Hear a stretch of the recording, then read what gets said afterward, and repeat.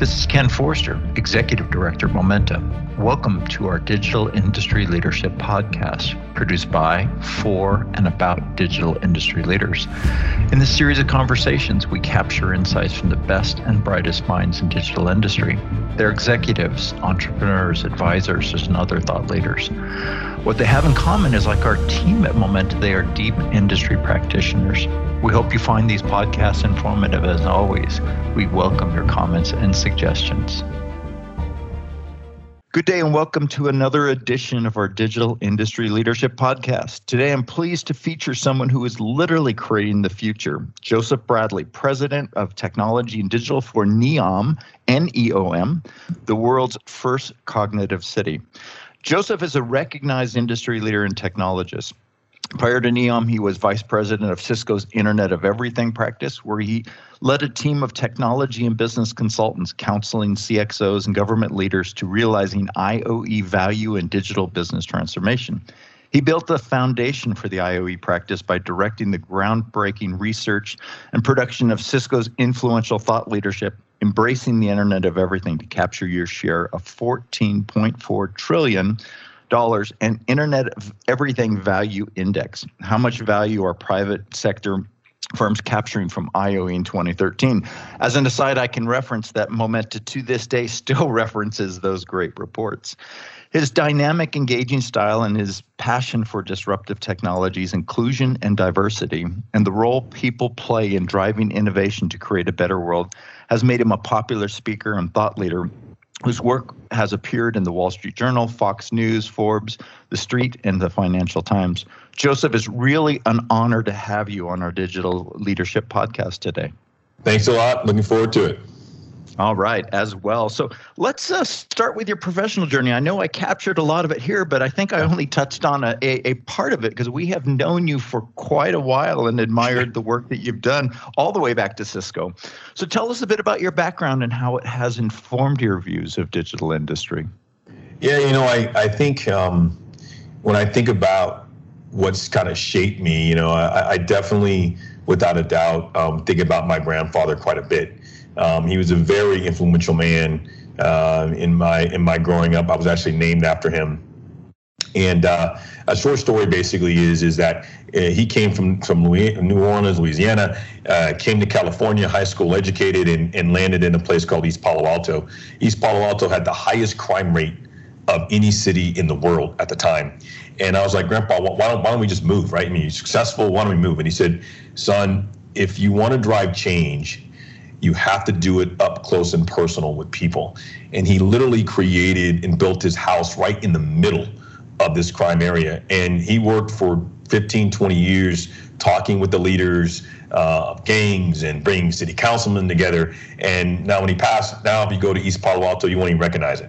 It's one of the wealthier areas in California and thriving economy. They got great healthcare there. And I tell you that story because what I learned from a digital standpoint, kind of in my career, the first thing that I got from my grandfather is that value improves exponentially as you move data and decision making as close as you can to the customer. And so, throughout my career in technology, when I started at AT&T, and we had to roll out DSL for the first time, and everyone was saying, "There's no way this can get done. What are you talking about?" A 1 megabit service for under $500 a month is impossible. And really working with the union at the time, local union leaders, and really, taking my office, which was a blasphemy at the time, taking it out of Executive Row and putting it smack dab in the middle of the floor with my technicians and really working hand in hand, we made it happen. And so I have a strong kind of affinity in my career for really working as close as I can and pushing decision making down. So had a great career at AT&T for about 14 years. So that was really super exciting. The other thing I think I had an also balance of I would say traditional Fortune 100 companies, AT&T and Cisco, but also startups. And this is where I really learned that it's not about failing fast. I can tell you, I hear this all the time in Silicon Valley. Oh, it's all about failing fast. And I'm like, you know what? I didn't wake up in the morning in my startup and say, "Ooh, can't wait to lose $10 million a day. Let's do it really quickly." That's not what you do, right? It's not failing fast, right? It's a horrible notion that people use. It's all about accelerating your rate of learning. That's what you want to do. You never want to make the same mistakes twice. You want to improve that rate of learning, and you really learn that. I learned that at C3 Communications. I was CEO over there, and I learned it as a president of Uptake and Predictive Analytics. And that thirst to ensure that you're not making those same mistakes, that you're constantly improving your rate of learning at a faster and faster pace. That's what's required to be successful, especially in a world that is changing so much.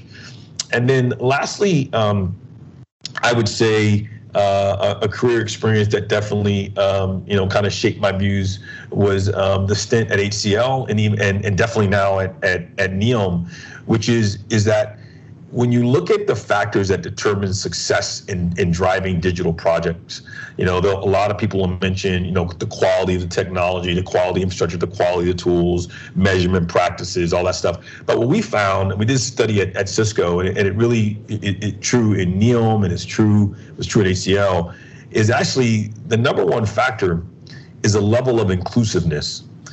And what that means is that do your teams feel comfortable in openly sharing and discussing information? And that's because the level of uncertainty is so high when you're driving these solutions. If you don't have that strong level of inclusion, it's not just the right thing to do, it's the profitable thing to do, is the net of it.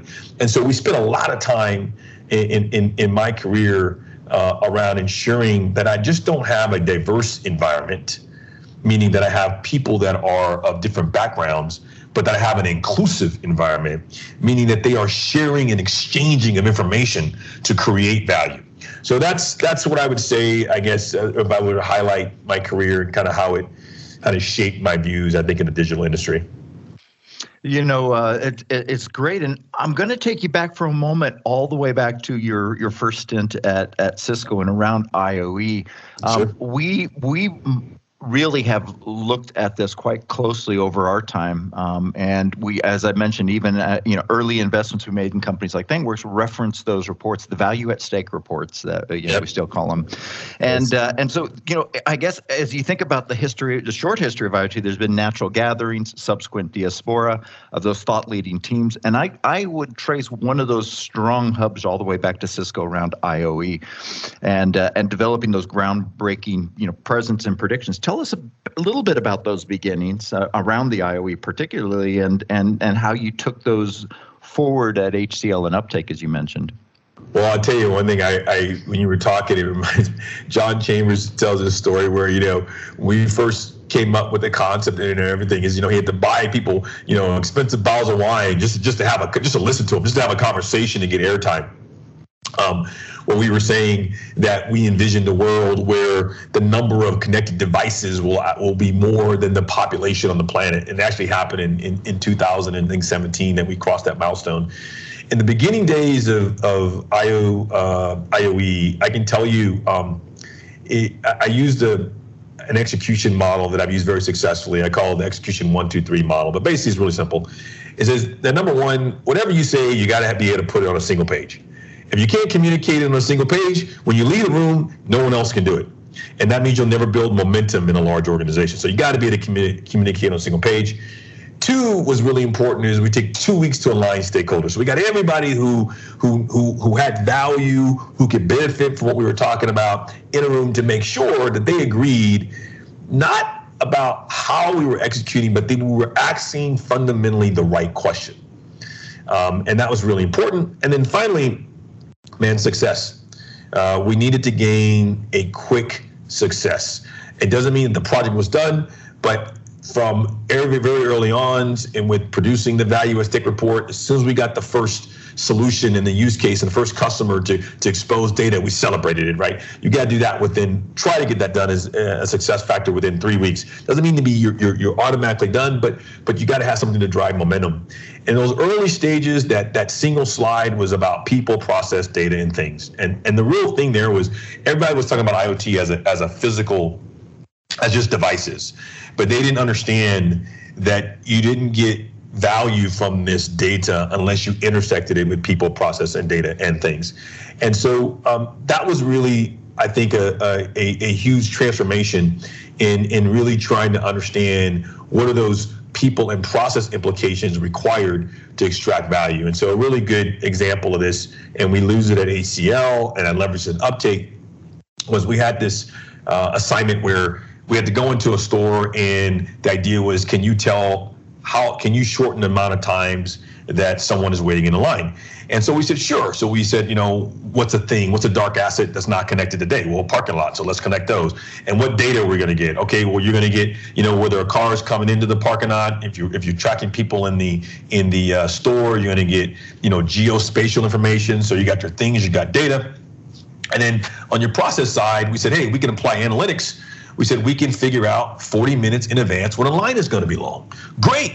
Awesome. So we think we're done. Remember, I haven't mentioned the word people yet. So you go into the store, and the store manager gets all excited because it's, hey, we got a solution. We're going to stop people from abandoning their carts because they wait in line, they leave their carts. So we put the solution in, and the store manager gets all excited. And you've been in the store, so we put it in, and he grabs the speakerphone, and he says, hey, Mark, in the back of the store, our lines are going to be getting long. I need you to open up check stand number 12. Check stand number 12, please. And what happened is everybody in the store, all that great tech, became useless because he announced to everyone in the store that the lines were getting long. And the problem is when people perceive that lines are getting long, they abandon their carts. So here we had a people issue. He grabbed the mic and told everybody the lines are getting long. Everybody heard that. And even though they were going to come up to open the script, the people started saying, we're out of here. I'm not going to wait for Mark, man. And the same problem happened. All that great tech. And we were laughing, and I said, this is a classic example of how you got to go that last mile. You got to include people. So obviously the solution at the time was, hey, you know what? Let's not announce it over the speakerphones. Let's just go ahead and do that people impact. Let's make sure we page that person in the back of the room to come up and be able to open up check stand number 5. But the point is, you got to think about the intersection between people, process, and data, and things to create value from IoT. And so it was easy to carry. Once we had that work, we carried that forward in all of our partnerships and all of our engagements and all the solutions. They always had, that was a model that we used. What's a dark asset? What's a thing that you can connect? How do you extract data from it? How do you apply analytics to impact process? And then finally, how do you tie it to people? How do you make it so that their normal workflow is not disrupted, or disrupted as minimal as possible? So that same model was applied at HCL, and that same model was applied at Uptake, and just we've had a lot of success with it. Yeah, absolutely brilliant. I'm rapidly taking notes, and I have to imagine as this goes to a production that people driving cars will be wanting to take notes of all of these great learnings. So, warning, toward anybody listening to this, please keep your hands on the wheel. So, look, all of this is converged upon you joining NEOM, as you call it, the world's first cognitive city. So, what and where is NEOM? Yeah, so NEOM is So it's located in the northwest part of Saudi Arabia, right? And if you think about it, its location is kind of ideally located in terms of it's at the crossroads we like to say of the world. What we mean by that is 40% of the world's population is within a 4-hour flight of NEOM, right? And to give you a size, it's like 35 times the size of Singapore. So that gives you the sense of this area. And when you ultimately think about kind of what NEOM is, we like to describe it as being the world's first cognitive set of cities. And what does that mean? That means it's a place where we use the power of prediction. We're not reactive, we're proactive. We're being able to change your living, your experience, by being able to give you a week, an hour, a month, a day, and a year in advance of what's going to occur. And so it's dramatically transformational from a standpoint of of people. It's transformational in terms of living. It's transformational from a standpoint of enterprises, in terms of driving an innovative, a living hub, kind of a digital living hub environment. And it is extremely transformational when you talk about what does it mean for the environment. It means redefining. When we say conservation and when we say being environmentally responsible, most people use those terms in saying we want to limit or have a neutral impact to the environment. When you think about NEOM, our goal, our view, everything is built to not leave a neutral impact, but to leave the environment in a much better condition than it was before we as humans came to it, which is an amazing challenge, but it's a huge attractor of talent, and it's ingrained in our cultures, ingrained in our mindset. I mean, we don't do anything that is environmentally neutral. It's got to be environmentally positive. It's got to, add to the environment, whether that's replenishing the aqueducts and aquifers underneath that run underneath the desert in many areas of Saudi. How do you replenish that? Whether it's revitalizing and ensuring that we continue to enhance the beautiful coral reefs that are in NEOM, or whether it's being the first place on Earth that will be powered by 100% renewable energy. NEOM has incredible access to solar, obviously, and wind 24 hours a day. It's a very unique and very, very beautiful environment. And then when we're investing in green hydrogen, the production of green hydrogen is a power source. So it is just truly, if you had to say kind of one word, it's a place where I would say it's the accelerator of kind of human progress. It's the Willy Wonka come true, right? It's Wonka land come true, right? One could say it's truly greenfield, both in the eco sense and the fact that you are developing something brand new, which is pretty interesting. So you're president for the technology and digital sector of this very large project. What is your remit in this function? What are some of the key projects you're working on? Yeah, I mean, the remit is really simple to say, hard to do, right? The remit is simply to build the world's first cognitive city, to build the technical foundation and technology foundation and roll out solutions for that.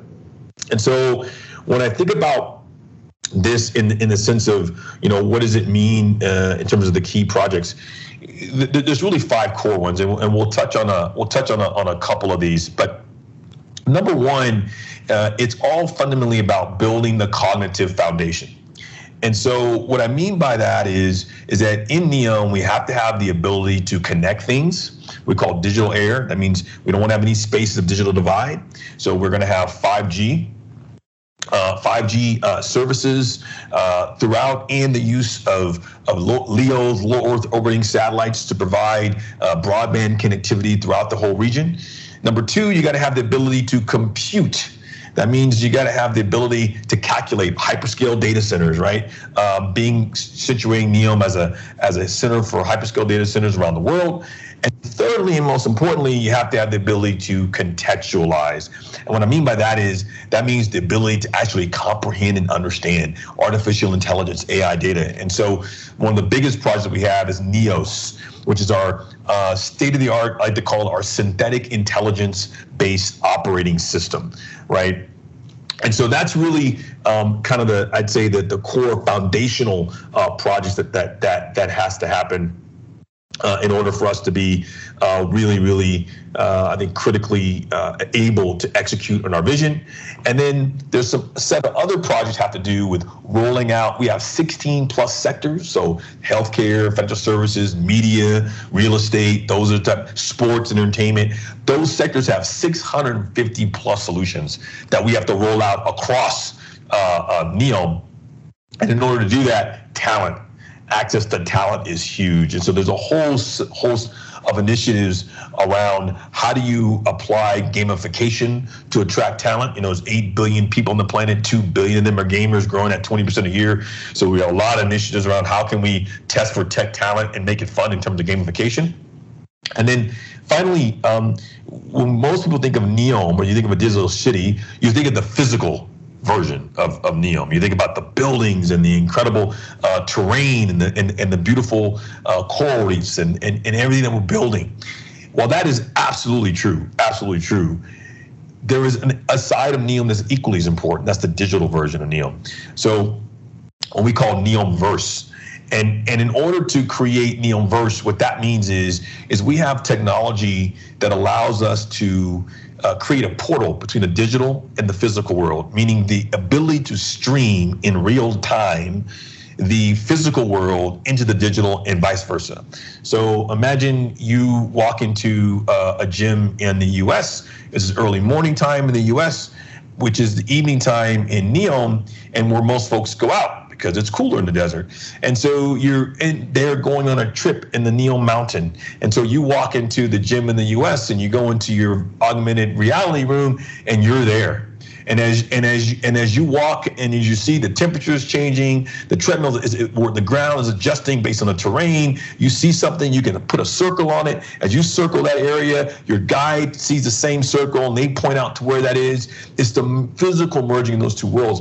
What does that mean? That means anything you create or you think of in the physical world, you can create in the digital world, meaning it's a whole new market for application developers and programmers to come and participate in one of the largest growth regions in the world, being the Middle East and NEOM and Saudi. So super excited, lots of projects, lots of interest, and just never a dull moment at NEOM. Oh, I just can imagine what a great position to be in. So you are in a unique position in that you really don't have any legacy. How do you architect the future differently for this versus the evolutionary or brownfield future that you've traditionally and we traditionally have to work with? Yeah, I think the first thing you have to be able to understand that the more there's two core principles you have to have, and then we'll talk about specifically. But one, you have to hire for curiosity. Really important. Number one, you have to have people who are very, very curious, people who ask the right questions. We live in a world where all the answers are known, and so therefore the ability to ask the right question is what is really immensely important. And as you're going through this process, the second thing that you have to have is you got to have a lot of humble pie. You have to be extremely humble because you have to recognize that it's not about what you don't know. It's about fundamentally waking up each and every day and challenging what you believe to be true. Because you can't control what you don't know, but you can control what it is, the beliefs that you hold to be true. And so that's, from a cultural standpoint, those are the two things that really underpin, I think, our ability to move forward and kind of guide our thinking. And then from an architectural standpoint, one is we're trying to put as much as we can into software. Really, really important to have a software-driven environment that allows for flexibility, the use of microservices in our architecture, the ability for these software components, these Lego blocks, to stand on their own, so that you can stand on their own. You can replace a Lego block as technology or things change. Really, critically important in terms of design of the infrastructure. And the third thing, I think, is to understand that you don't go this alone. You really have to. I would say, in today's world, what's different in when I was building a greenfield environment, we use the word, when you're doing the financials, it was about customer lifetime value, right? There's a lot of, you got all these use cases, and what's the impact on customer lifetime value? And while that is still an important calculation, what's even more important or equally important is ecosystem lifetime value, which means is how do I construct a service or a solution to an enterprise, to an individual, to a citizen? How do I construct that service with a set of partners in a way that allows each partner to sustain itself with value? That we can see that the ecosystem itself, when you look at the value for each of the individual elements, it can sustain itself. Why is that important? Because you need to diversify risk. you have to diversify risk. In order to do that, especially when you're building for the future that you don't know, it requires partners, and they have to be there. They have to be in the trenches with you. And so we spend a lot of time on making sure the value proposition for the ecosystem is high and sustainable and maximized, as much as we do for the value proposition for the individual. Really, really important. So that's kind of how we kind of manage this uniqueness of greenfield versus brownfield. Excellent. There was a book, I want to say it was about 2010, by a gentleman named Dr. Gregory Burns, who was Emory University's a famed neuroscientist, and he wrote a book called The Iconoclast. And it was, I believe it's subtitled, A Neuroscientist Reveals How to Think Differently. And the point of the book was that it's not genetic as much as it is environment. And one of the key aspects that he talked about was living in constant discomfort. And he specifically mentioned about moving to a country where you might not understand the language or the customs to be able to think differently. Think about it this way. If you're in the Bay Area, you mentioned Palo Alto, and you're driving back and forth the 101 every day, you likely don't recall those drives after a certain period of time, right? They're just the same, right? That's right. Where if you're doing the same in Saudi, or I have to imagine you're watching everything because you're just not used to the customs, or everything is new. So, I think you've been there with your family for almost 6 months now. What has been your experience and your family's experience in Saudi? I have to say it's been wonderful. I mean, uniquely for us, all I can say is, I can't describe, the experience for everyone, but I can tell you, as an African American coming from the U.S., working my career in technology, it's the first time in my career where I walked into a room and really have been afforded the 100% of my focus and ability on solving the problem, as opposed to trying to fit in. And you might, and I find that really, you might find that strange. Well, what do you, how is that possible? That's because when I come to Saudi, when we came to Saudi, they see us not as a black man or as a black woman, a family. They see us as an American who they view as being someone that can help them, who they view as being here to help them create this new, accelerator of human progress. And so, whether it's been the amazing outreach, we came here, the community, taking us and showing us, whether it's restaurants, volunteering restaurants, or just being open, or whether it's us dressing in our regular, Western clothes and walking into a very nice, incredible shopping mall and going into the high-end stores, whatever, and not having a security guard or someone follow us around. If you are African American and you're in the U.S., you know exactly what I'm talking about.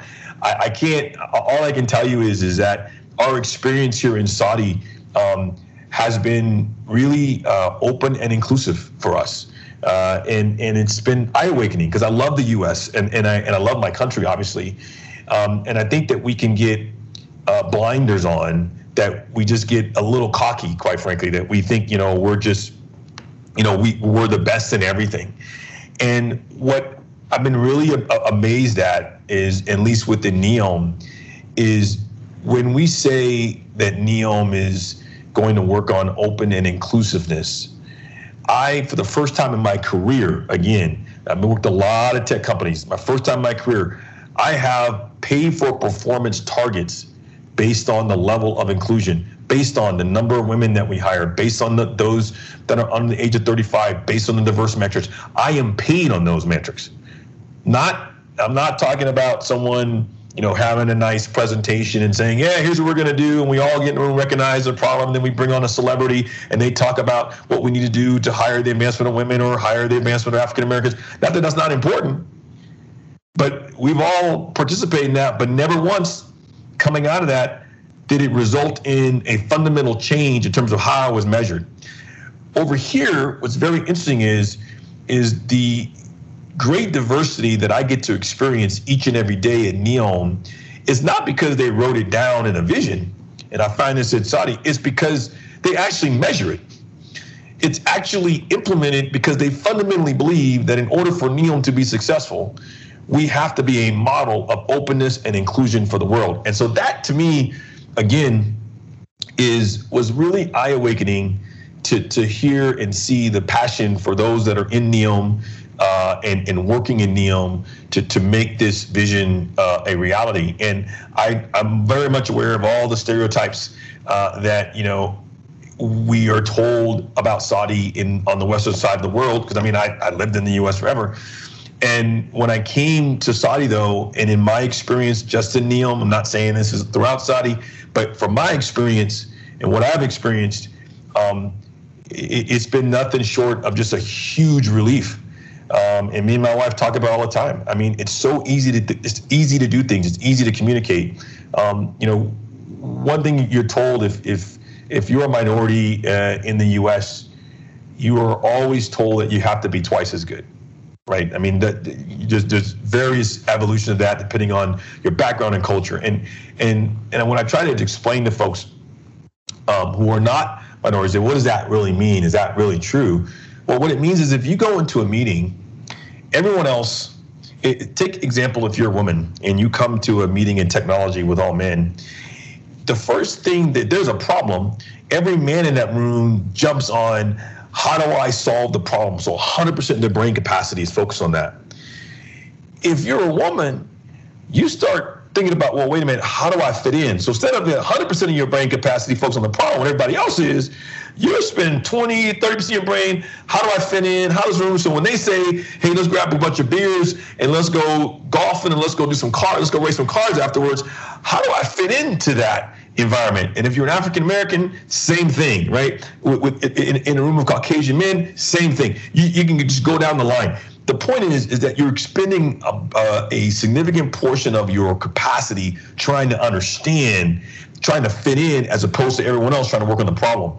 What's been a huge relief, and I hope every person can experience this once in their life, is, and from a professional standpoint, is walking into a meeting room and being able to apply literally 100% of my abilities on solving the problem. Because the room is so diverse, I don't have to worry about fitting in, because it's just not an issue. It's a wonderful thing. So for me personally, my wife and I talk about, we've had just a great experience at Saudi. They've treated us so well. Sometimes I wear a Saudi thobe, which has been great. I think that's one of the greatest inventions in the world. I don't know why they kept it secret. It's amazingly comfortable. It's amazingly comfortable for men. It's airy when it's hot. I just love it. I think the thobe was one of the best inventions of the world. But at the same time, I also wear my clothes, my U.S. traditional clothes, and we haven't experienced any sort of discrimination or different looks or anything. And I asked myself, in my country, would that same be true? If they wore their traditional Saudi garbs and walked in some states and places in the U.S., would that be true? And so I really learned a lot from here. And I'm not saying Saudi's perfect. I'm not saying it's the end all. I'm just saying from my experience, I think I will definitely take back a lot of the cultural learnings, the positive that I've seen, and hopefully drive change back in the U.S. in certain areas. But it's been great. Yeah, it's been a great experience. Yeah. And I can vouch for your exposure to the top echelons there, because I think we've tried to schedule this over several months, several times, where your EA has come back and said he's got a meeting with the Crown Prince, so he's not going to be able to meet with you, Ken. And I said it's okay. Yeah, that was definitely a highlight I think, of the trip here. I just tell everyone, it's so amazing when you get a chance to meet, people behind the scenes, and you get a chance to actually, engage and learn from someone, without the media, without all this crazy, just, hold judgment on people you meet until you meet them. It's amazing, and that's, to me, that's one of the things that I've really learned is I've met some incredible young Saudi talent, and some incredible bright minds, in both men and women.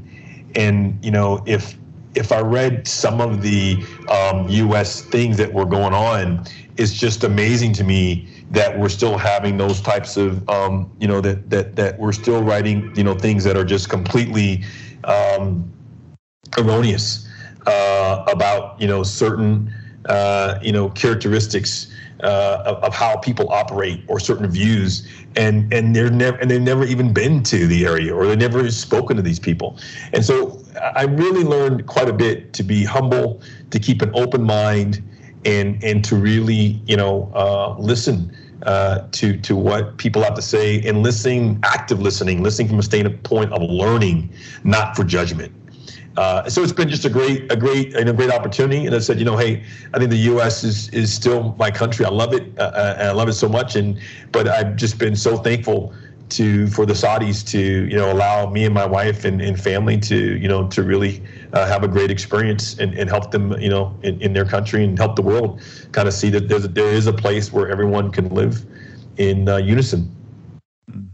You've done such a great job marketing NEOM at this point. How can people get involved in this project, and especially, I would say, digital industry startups, since we like to invest in them? Yeah, so I think number one is NEOM has 16 sectors, and so be clear on where you want to engage. I think that's number one. Be super clear on where you want to ultimately engage. We have 16 sectors. You can reach out to those sectors directly on LinkedIn. So if you're in tech and digital, and myself, if you want financial services, or you're talking about retail, or you're talking about real estate, so go directly to, I think, those particular sectors is kind of the best. You can find out a bunch of information on our website that we have in terms of what's happening, but that's probably the best way that I would tell you is to be clear on what part of what sector you'd want to engage with is probably the fastest, and then go directly and engage with that sector. Excellent. So in closing, can you provide any recommendations of books and or resources that inspire you beyond your grandfather, who clearly had a great impact on you?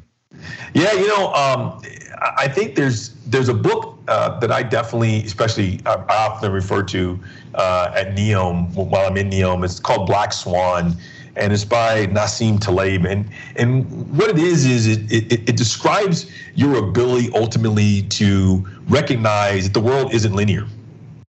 That it's not about drawing a straight line from point A to point B. It's about understanding when are those predictable moments are going to happen. What are those things that, nothing is this nice gradual? And the idea of a black swan is they didn't know they were black swans. So they showed up and oh, what is that? Oh my God, it's a black swan. And so the idea is can you predict what are those hypergrowth? When do those be bold? And can you say, hey, how do you think about things differently that are going to be unpredictable? Because the world is that way. And so it's a way of changing your thinking. And I think that's been tremendously helpful. I love any and all books and writings around Warren Buffett. I am just a huge Warren Buffett fan in terms of what he's been able to accomplish. And the reason I highlight, especially any books that are written around his readouts to his quarterly shareholder meetings. There's books that chronicle and notes about his wisdom that he gives out. Those meetings last for an hour or 2 hours. And the reason I say that is from a technology perspective. The number one thing I think that we have to recognize as technologists is that our goal is to create value, not to roll out cool tech. And that is where I think that a lot of technologists really need to work on understanding how does a P&L owner, how does a business think about creating value? And how do I express my technology, not in my language, but in their language? And I think Warren Buffett has so many great learnings around how to view a company, how to view a business model, how to evaluate growth and value that is a technologist, those are your customers, so you need to understand them. You need to understand how they think, you need to understand how they talk, because that will make you and your organization much more impactful as you try to drive change in your respective environments. Great suggestions, especially I must say the Black Swan has obviously enjoyed a resurgence there when you think about, I think the subtitle is The Impact of the Highly Improbable, and certainly the last 9 months of COVID would fit that in terms of planning for the unknown future there. So Nassim Taleb did a good job on that. And I love Warren Buffett as well. So Joseph, thank you for this inspirational interview. Thank you. It's been great, man. I love talking to you guys, and anytime, man. Look forward to hopefully next one.